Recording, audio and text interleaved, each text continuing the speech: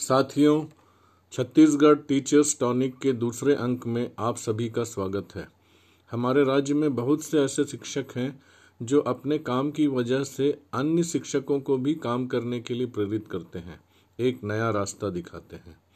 ऐसे शिक्षक स्वयं काम करके अन्य शिक्षकों के लिए टॉनिक का काम करते हैं, जिससे वे भी ऊर्जावान होकर बच्चों की गुणवत्ता सुधारने की दिशा में काम करना प्रारंभ कर देते हैं।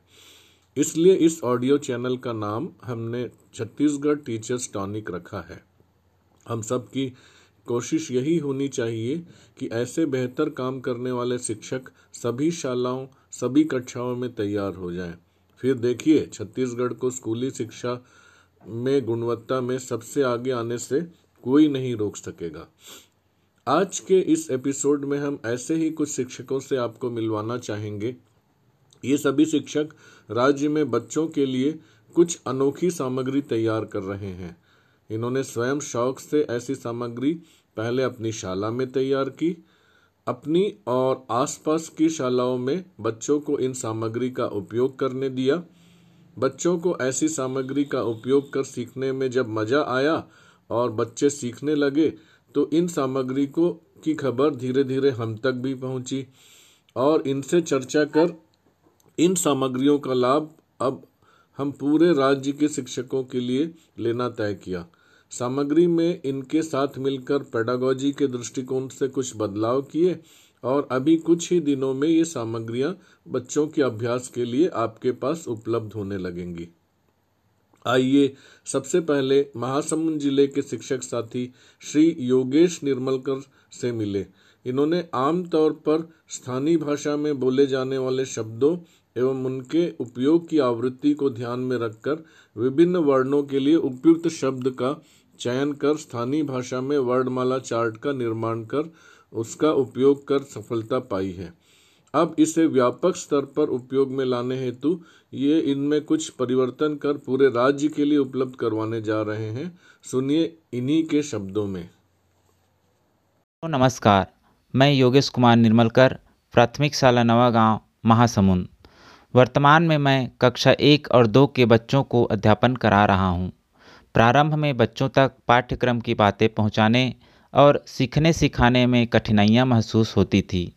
तब मुझे आभास हुआ कि बच्चों तक सीखने सिखाने के क्रम में स्थानीय भाषा काफ़ी मददगार हो सकता है, जो कि अध्यापन के दौरान देखने को भी मिला। तब मैंने पढ़ने लिखने को सरल और रोचक बनाने के लिए स्थानीय भाषा में ज़्यादातर प्रयोग किए जाने वाले शब्दों और उससे संबंधित बच्चों के परिचित वस्तुओं, चित्रों को लेकर स्थानीय भाषा में वर्णमाला और लेखन पठन अभ्यास हेतु सामग्री तैयार कर उपयोग करना प्रारंभ किया, जो कि बच्चों से ही निकलवाया गया। यह काफ़ी कारगर और सफलताप्रद रहा। बच्चों की रुचि बढ़ी और सीखने में निरंतरता बनी हुई है। आज के एपिसोड के हमारे दूसरे शिक्षक साथी हैं श्री ऋषि पांडे।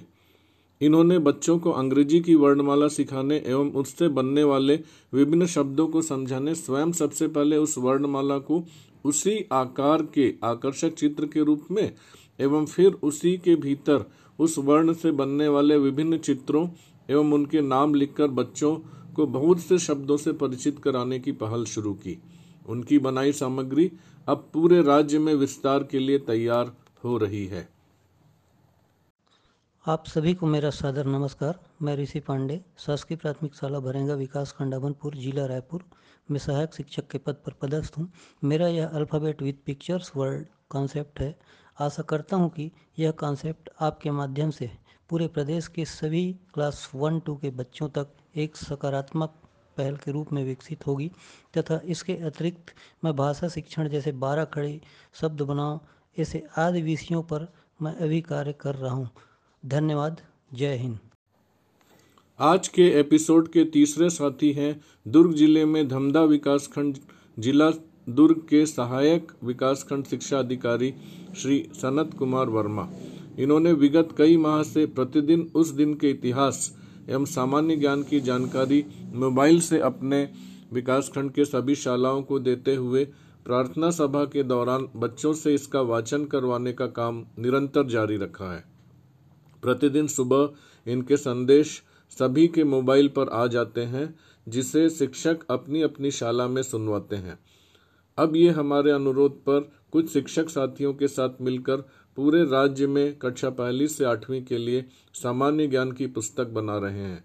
आइए इनसे भी सुने। समस्त शिक्षकगण, सनत कुमार वर्मा, सहायक विकासखंड शिक्षा अधिकारी, धमधा, जिला दुर्ग की तरफ से सादर नमस्कार। इस ऑडियो चैनल के माध्यम से बच्चों के अभिव्यक्ति कौशल व सामान्य ज्ञान हेतु किए जा रहे कार्य साझा करने जा रहा हूँ। हमारे विकासखंड में वरिष्ठ अधिकारियों के सानिध्य में इस सत्र में बच्चों की सामान्य ज्ञान का स्तर बढ़ाने हेतु प्रतिदिन कक्षा 1 से कक्षा 8 तक के बच्चों के लिए दैनिक इतिहास व 5 सामान्य ज्ञान प्रतिदिन प्रत्येक शाला को व्हाट्सएप के माध्यम से भेजा जा रहा है। इसको भेजने से छात्रों में सामान्य ज्ञान का स्तर बढ़ा है। साथ ही शिक्षकों के द्वारा दैनिक इतिहास संबंधी जानकारी बच्चों को देने से अभिव्यक्ति कौशल का विकास हो रहा है। साथ ही शिक्षक भी प्रतिदिन जानकारी से अवगत हो जाते हैं। इसी दिशा में हमने यह भी देखा कि 5 सामान्य ज्ञान कक्षा 1 से 8वीं तक के सभी बच्चों के स्तर का नहीं होता है। कक्षा 1 के स्तर का सामान्य ज्ञान 8वीं कक्षा के बच्चों के लिए उपयोगी नहीं है। हमारे इस प्रयास की जानकारी आदरणीय सुधीर सर को भी है।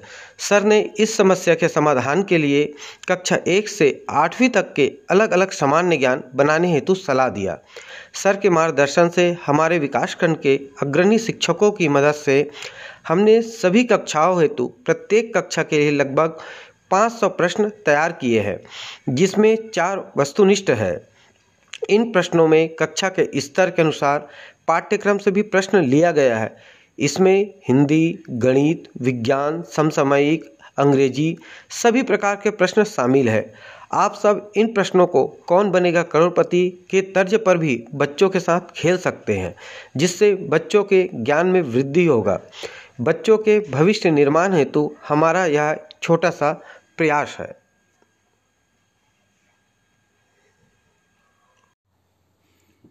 आज के एपिसोड के चौथे एवं अंतिम साथी हैं श्री हेमंत कुमार साहू। रायपुर जिले के ये युवा शिक्षक प्राथमिक शाला के बच्चों के लिए वर्णमाला को आसानी से समझकर स्थानीय कविता के माध्यम से सीखने के लिए सामग्री तैयार कर बच्चों को सीखने सिखाने को रोचक और आकर्षक बनाकर अब अपना अनुभव पूरे राज्य में बांटने जा रहे हैं और अपनी सामग्री को और निखारने का प्रयास कर रहे हैं। आइए सुनते हैं ये क्या कहते हैं। जी आप सभी को नमस्कार। मैं हेमंत कुमार साहू, शासकीय कन्या उच्चतर माध्यमिक विद्यालय अभनपुर। साथियों, प्राथमिक विद्यालय में पढ़ाने का मेरा बहुत ही सुखद अनुभव रहा है। मैंने काफ़ी सालों तक प्राथमिक विद्यालय में अध्यापन कार्य किया है। विशेषकर कक्षा 1 में मैंने वर्णमाला को लेकर बच्चों के लिए एक नवाचार किया था, जिसको मैंने नाम दिया था मोर सुघ्घर वर्णमाला। यह जो वर्णमाला है, इसको मैंने कुछ इस प्रकार तैयार किया था। किसी भी वर्ण को लेकर मैंने आ से लेकर ज्ञानी के ज्ञा तक पूरे 52 वर्णों में सारे वर्णों को लेकर हर एक वर्ण का उससे बनने वाले बहुत सारे शब्दों को मैंने इकट्ठा किए।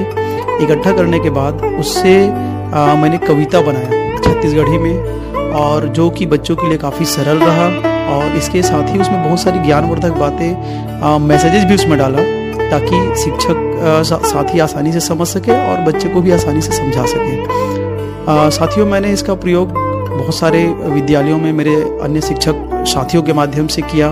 मैंने खुद अपने विद्यालय में किया। इसका बहुत ही अच्छा परिणाम मुझे देखने को मिला और इस वर्णमाला से बच्चे बहुत सही तरीके से और सरल तरीके से सीख रहे थे।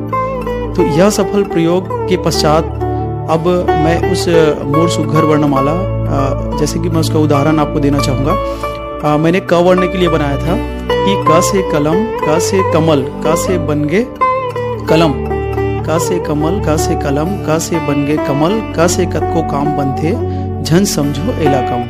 तो आप देख रहे हैं इस एक छोटी सी 4 लाइन की कविता में क से आने वाले बहुत सारे वर्णों को मैंने, बहुत सारे शब्दों को मैंने समाहित करके एक छोटी सी और अच्छा से कविता बनाया। इस कविता का उपयोग फिर मैंने बच्चों को वर्ण पहचानने के लिए किया, उसको दोहराने के लिए। इस प्रकार मैंने एक छोटी सी गतिविधि से सुनना, बोलना, पढ़ना और लिखना, इन चारों कौशलों को समाहित करने की कोशिश किया और काफ़ी अच्छा इसका रिजल्ट आया। तो मैं अब बहुत जल्दी इस मोर सुघड़ वर्णमाला को पूरे राज्य स्तर पर हमारे शिक्षक साथियों के लिए लेकर आने की प्रयास कर रहा हूँ। समग्र शिक्षा रायपुर के मार्गदर्शन में इस पर मैंने काम करना शुरू कर दिया है। आशा करता हूँ कि बहुत जल्दी हम आपके बीच एक बहुत ही सरल तरीके से कैसे बच्चों को हम छत्तीसगढ़ी में वर्णमाला सिखाएं, मनोरंजन के साथ कैसे सिखाएं, ये बहुत जल्दी हम आपके बीच लेकर आएंगे। उम्मीद करता हूँ आप सभी को बहुत अच्छा पसंद आएगा और साथ ही आप सभी से सहयोग भी चाहूँगा कि आप ज़रूर इसका एक बार अपनी कक्षा में, अपने विद्यालय में उपयोग करेंगे। धन्यवाद।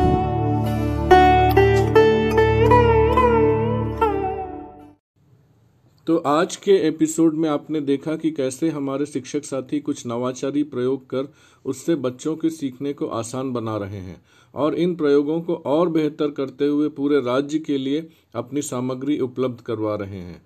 आपके पास भी यदि ऐसे कुछ आइडियाज़ हों, कुछ पोस्टर्स, चार्ट्स, कहानियाँ, लोकोक्तियाँ, मुहावरों का संग्रह हो या और भी ऐसी कोई चीज़ जिसका इस्तेमाल कर आपको अपनी कक्षा में सफलता मिली हो, तो आप भी इसे हमारे साथ साझा कर राज्य में विस्तार के लिए उपलब्ध करा सकते हैं। इसके लिए हम आपके साथ टेलीग्राम चैनल में एक लिंक भेजेंगे जिसे भर कर देने पर हम आपसे संपर्क कर उपयोगी पाए जाने पर उसके विस्तार के लिए आपके सहयोग से काम करेंगे। समग्र शिक्षा की ओर से मैं सुधीश पुनः नव वर्ष के उपलक्ष्य में आप सभी को हार्दिक शुभकामनाएं देता हूं और आशा करता हूं कि आगे आने वाले दिनों में आपका यह ऑडियो चैनल सभी शिक्षकों तक पहुंचकर एक दूसरे को ऊर्जावान बनाने में एक दूसरे साथी को टॉनिक देने का काम करेगा। इन दिनों बाहर बहुत ठंड है, गर्म कपड़े पहनकर ही निकलें और बच्चों को भी स्वेटर पहनकर स्कूल जाने के लिए प्रेरित करें। नमस्कार। अब आगे तीसरे एपिसोड का इंतज़ार रहेगा। तब तक मेरा अनुरोध है कि आप इस ऑडियो चैनल को अधिक से अधिक शिक्षक साथियों तक पहुंचाने में सहयोग करें। धन्यवाद।